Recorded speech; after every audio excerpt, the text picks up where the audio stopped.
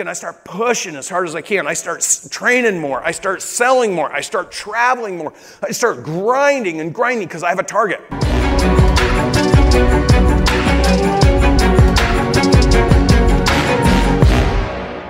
I'll give you a little analogy, right? So let's just pretend I'm from Corvallis, Oregon, which I am. And let's just pretend I'm a 2.4 GPA high schooler, barely got out of school, because I am.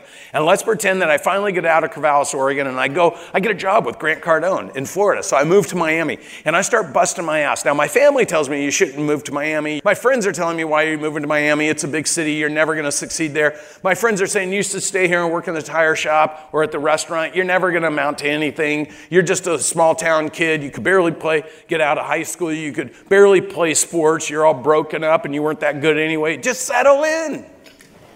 See, that's me. And so let's just say I move to Miami and I start busting my ass. I start training on Cardone U, and all of a sudden I start making some money, and I start making more money, and I'm so excited. I'm making more money I've ever made before. So I go buy a piece of dirt.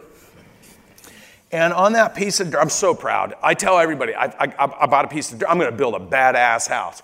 I'm going to crush it and build a house. So I keep talking about it and talking about it. Everybody knows I'm doing something. I'm going to build a house. Man, that thing's going to be amazing. And all of a sudden, I'm about 6 months into the build cycle, and I score the biggest sale of my life. I realize I can go get big clients and do big things. So I'm out. I'm calling home. I'm going to add another floor to my house. Oh my God, I'm going to do a 2-story. And you know what I'm going to do is I'm going to rent some of those rooms to my friends, and I'm actually going to be an investor.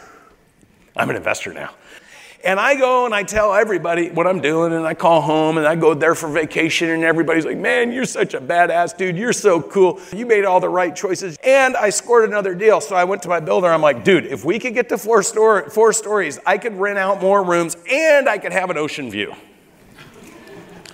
So I start cranking and cranking. I start pushing as hard as I can. I start training more. I start selling more. I start traveling more. I start grinding and grinding because I have a target. What's my target? My target is I want a 4th story on that house, man.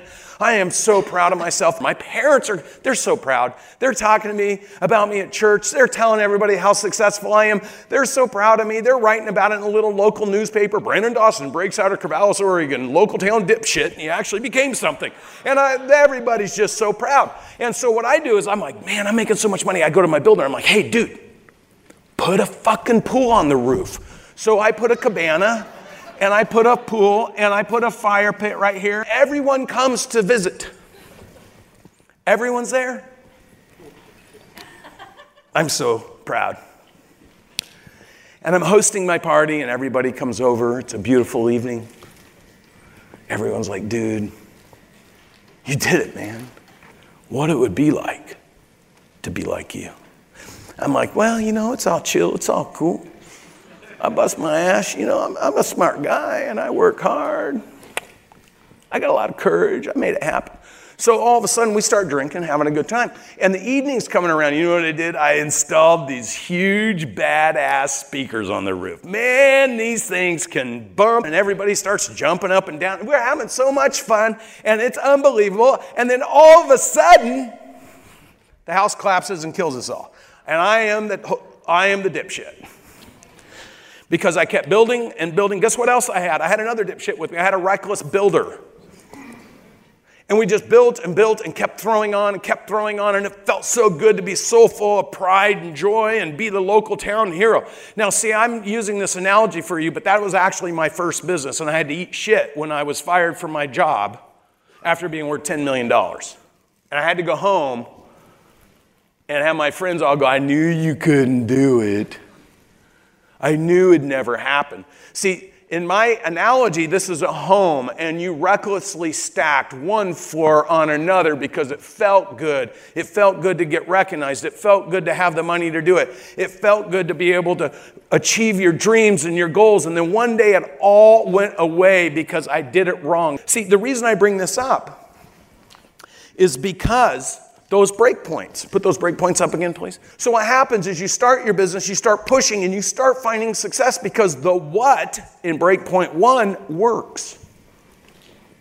And you get just enough confidence that you allow it to continue to go, and you keep pushing and pushing and pushing, and your business grows from the inside out. And you start thinking, man, if I could add another million tomorrow, if I could get another million in 3 years, if I could get to 5 million in 10 years, I've arrived. But you're still pushing the dirt up through the little hole. And you're just hoping, because as soon as you start hearing some crackling, as soon as you feel a shift in your foundation, you grab a hold of that and you're like, I worked too hard to get here. I'm not letting it go anywhere else. And so 98% of all businesses under 100 million, 98% fail within the 10-year timeline cyclically. 2/3 will fail faster within the first 5 years because they didn't engineer the business for the opportunity. And to be honest with you, there's nobody out there doing it.